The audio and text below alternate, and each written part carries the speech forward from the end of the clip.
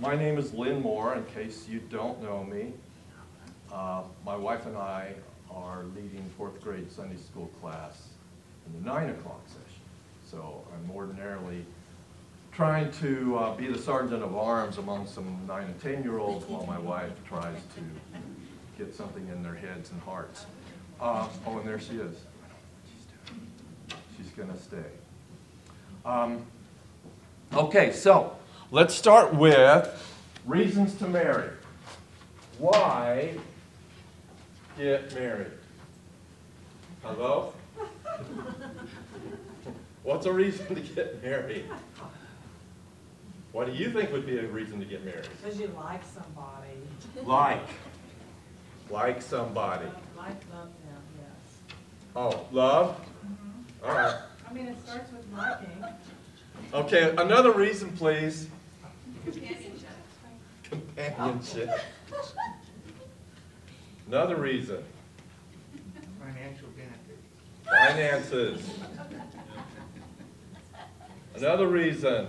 Good cooking. That's one of mine. You can read that, right? Another reason. Another reason. You want to have children. Yeah, I was gonna say. Children. Help on the farm. What was that? Help on the farm. Helpers. Raise your own. Yes, okay. Do they keep you warm at night? Comfort. No, literal warmth. You want to be specific. Warmth. All right. Any more? Okay, good reason? Yes, no? Yes. This is a vote. Good reason? Yes. Good reason? Yes. Good reason? Maybe? Yeah. Good reason? Yeah. Good reason? Good reason? Yes. Good reason? Yes. Good reason? Yeah.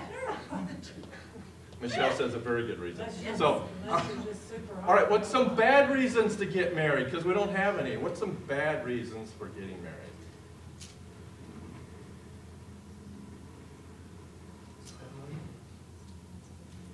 Settling. Settling. Settling for somebody that's not right for you. Oh my goodness. What a can of worms. Settling. All right. Just because you're lonely. Loneliness.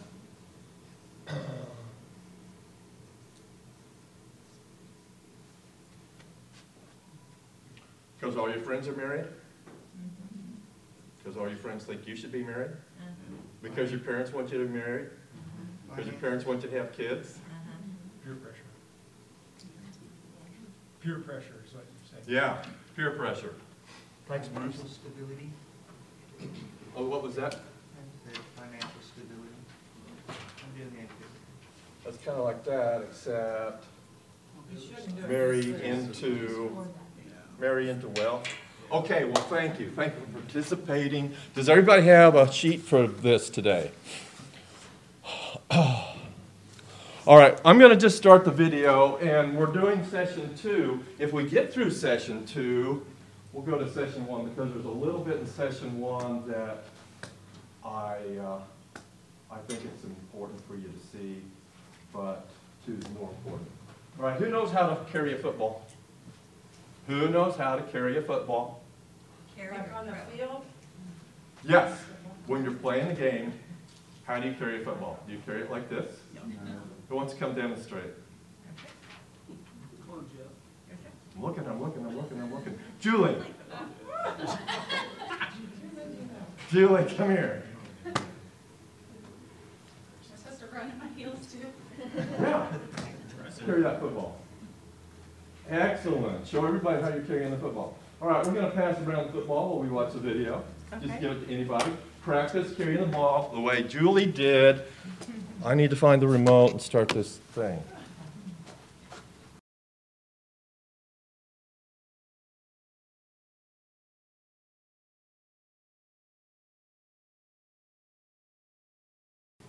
Okay, right now, what are you thinking? Anybody? What are you thinking? Okay, what's a concept that impressed you about what you just saw? That it's not my husband that is capable of meeting my needs, that I need to be in a relationship with the Lord and allow him to meet my needs so that I can be the best wife I can be. And vice versa? Okay, yeah, that's an important concept. As Anne said, he was not designed to meet those needs. Maybe that's not new information for some of you, but still, it needs to stick. Another idea. What else did we hear? What happened in the garden? Our spouse is not our enemy. We have an enemy, and that enemy is not our spouse. Sharing with you gets so intense, you're just going to have to bear with me because there's just tears waiting to pour out of my eyes. And I've seen this video 3 times now. And I think I know what we need to share. What happened in the garden? Wasn't it wonderful? Wasn't it paradise? We weren't there, but we've read about it. And what made it seem to be better to do the one thing that was not allowed?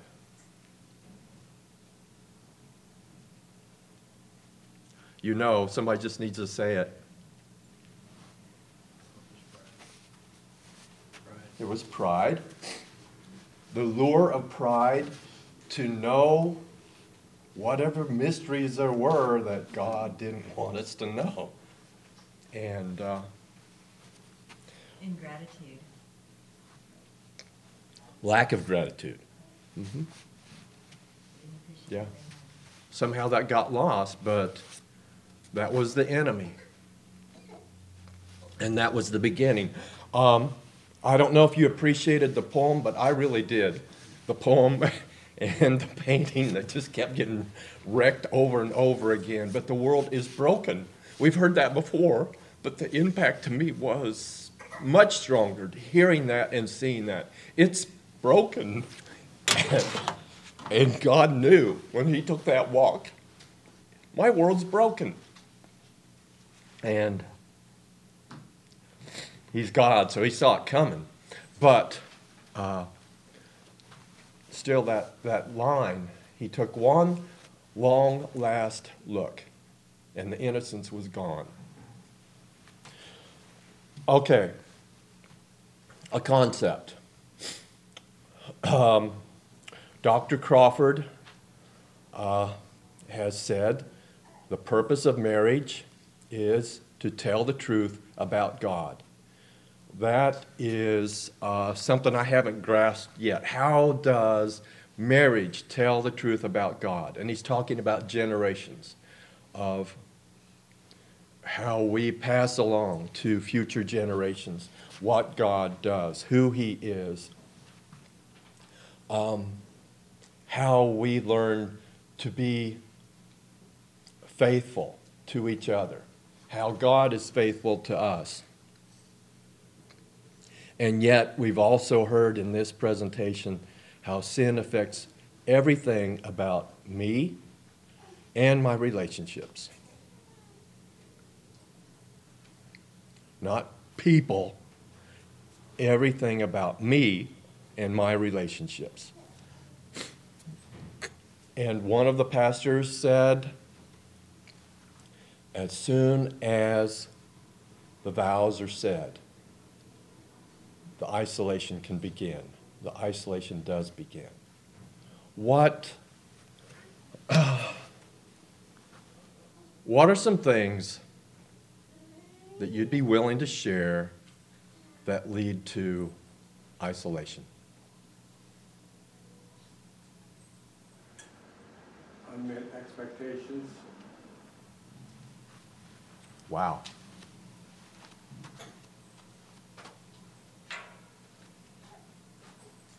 Don't forget those words, unmet expectations.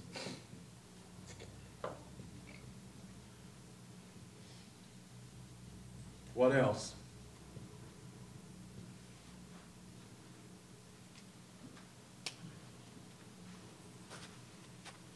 What happened between Adam and Eve? When God said, "Where are you?" And they said, "We're naked and we were afraid and ashamed." And God said, "Who told you you were naked? And what's wrong with that?" He didn't, that's not in Scripture. What happened? What did Adam say? This is an important thing. What did Adam say? Yeah, the woman that you gave me this fruit and I ate it. The woman you gave me. I love that phrase just because of the eternal irony of that statement. Blame shifting.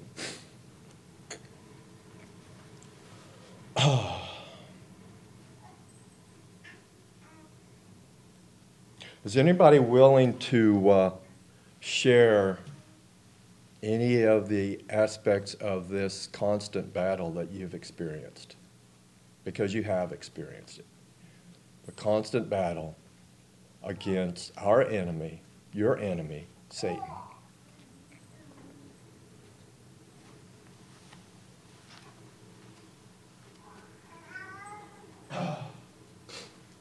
In Ephesians, Paul tells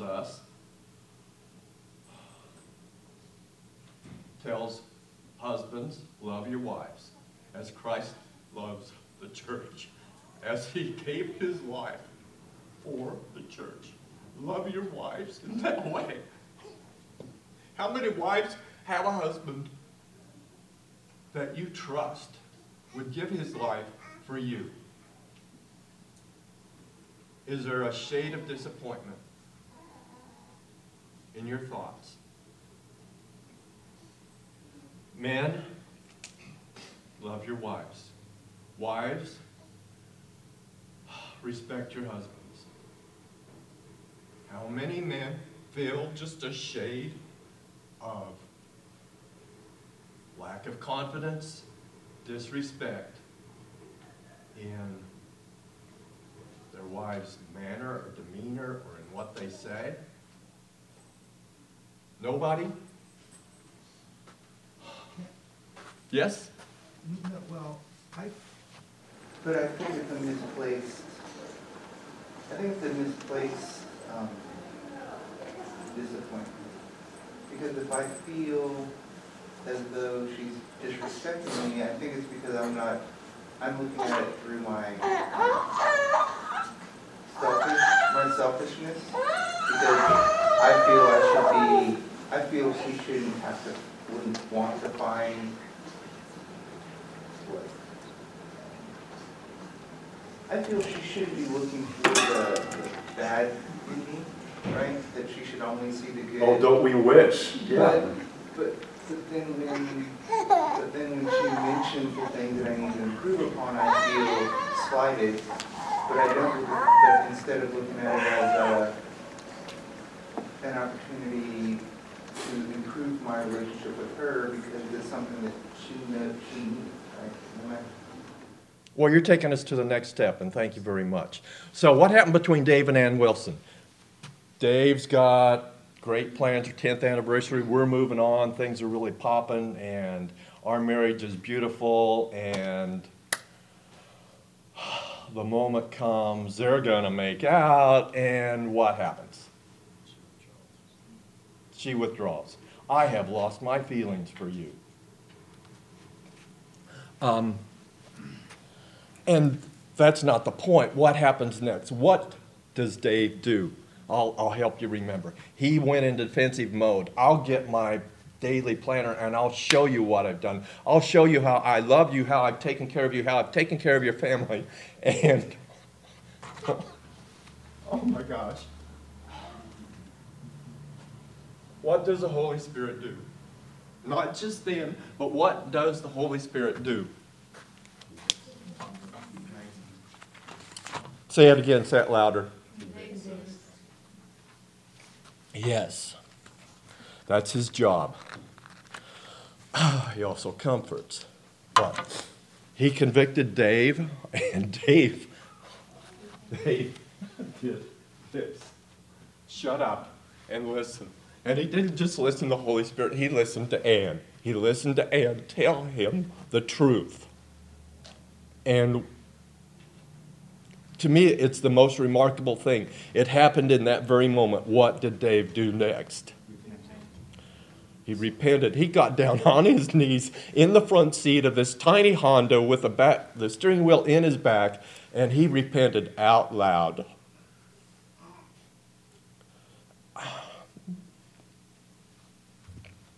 That is such an example of how to deal with sin. You know, I need to ponder this for a while, or I know I need to deal with this. I got to have a plan. There was no plan. He saw the truth about himself. He just kind of opened up and swallowed it and took care of it. To me, that's a remarkable thing. Something that we really don't need to know, but it's a clever use of words. Part of our sin problem, part of my sin problem in a marriage, is that we were made to complete each other, and sometimes it turns into we compete instead of complete. That might be a little phrase that helps us to remember. And one that I picked up this time is when we're dealing with the enemy, he's got all his tricks, but one of them is for you to know that you are a sinner, for me to know that I'm a sinner, and use it to leverage sin. And we allow him to leverage that sin, to deal with the guilt and the shame, not deal with it, but carry it.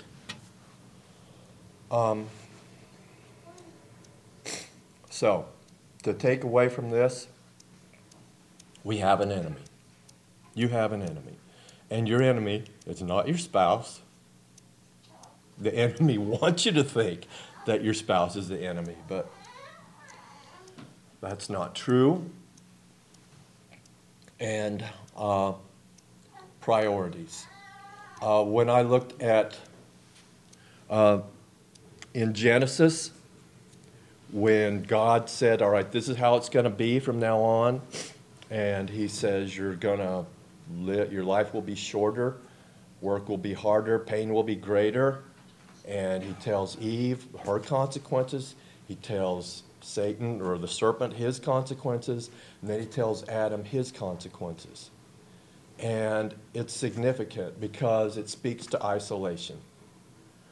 Adam is going to have to work harder, and his work is going to be futile.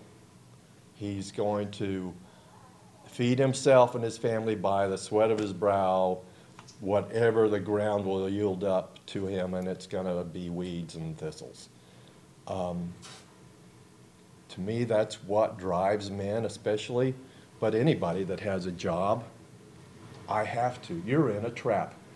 You have to work. And you have to try to at least keep up. Maybe, forget about getting ahead in life. Just keep up. Personally, when I was working for a living, I thought that was my service to my family. I thought that's how I showed love. If I work 10, 12 hours a day, that's me pouring my love into my family so that we can get through. And even today, I'm learning the consequences of not being around a few more hours every day with my family. Okay, in the sheets that I passed out, there's some homework ideas. That's the lower half of the sheet. So I hope you can have a date night. Here's some tips on what to do. And an important thing. Second bullet from the bottom. No, that's not it.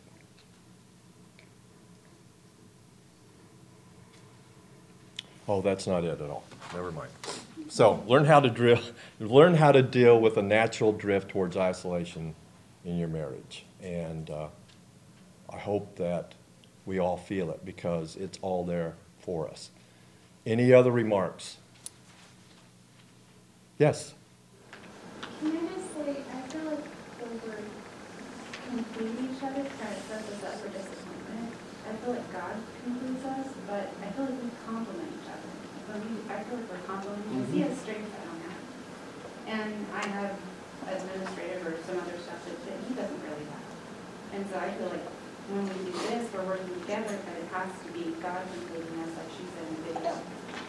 So the disappointment, I think, comes when I start thinking like she did, that You expect him. that I expect him to complete me or expect him to meet needs that he just can't meet that only God can. So I feel like that's I something appreciate I've had that. to learn over 12, 13 years of marriage, that you can't be all of that. So you just have to God first. I appreciate that. I think maybe that's why I didn't think that clever phrase was quite enough. So I think that you two get it, and I appreciate your input. I think we have a little bit of time to do session one. Session one really has a part in its episode that you'll know it when you see it.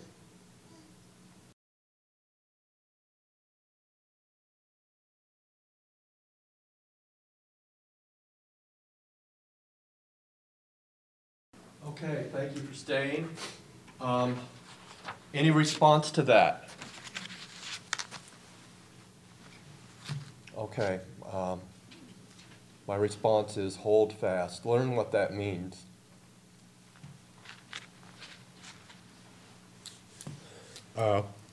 Think of the illustration of the football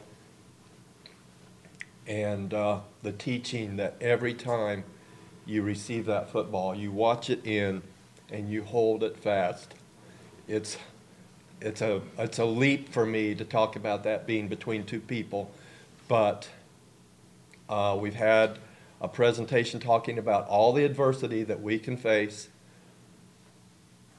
and part of that adversity is a temptation, as Dr. Crawford said at the end, the temptation to face off instead of turning and facing life together.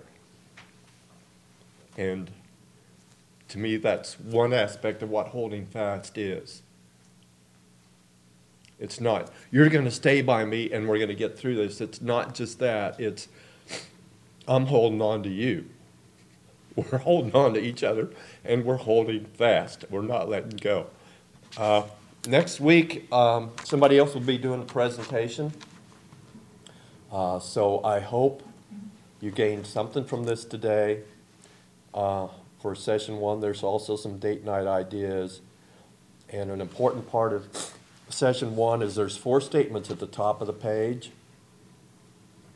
And if you do nothing else, do that exercise where you look at each other in the face and take turns repeating those 4 statements to each other. And try not to blink. I'm done.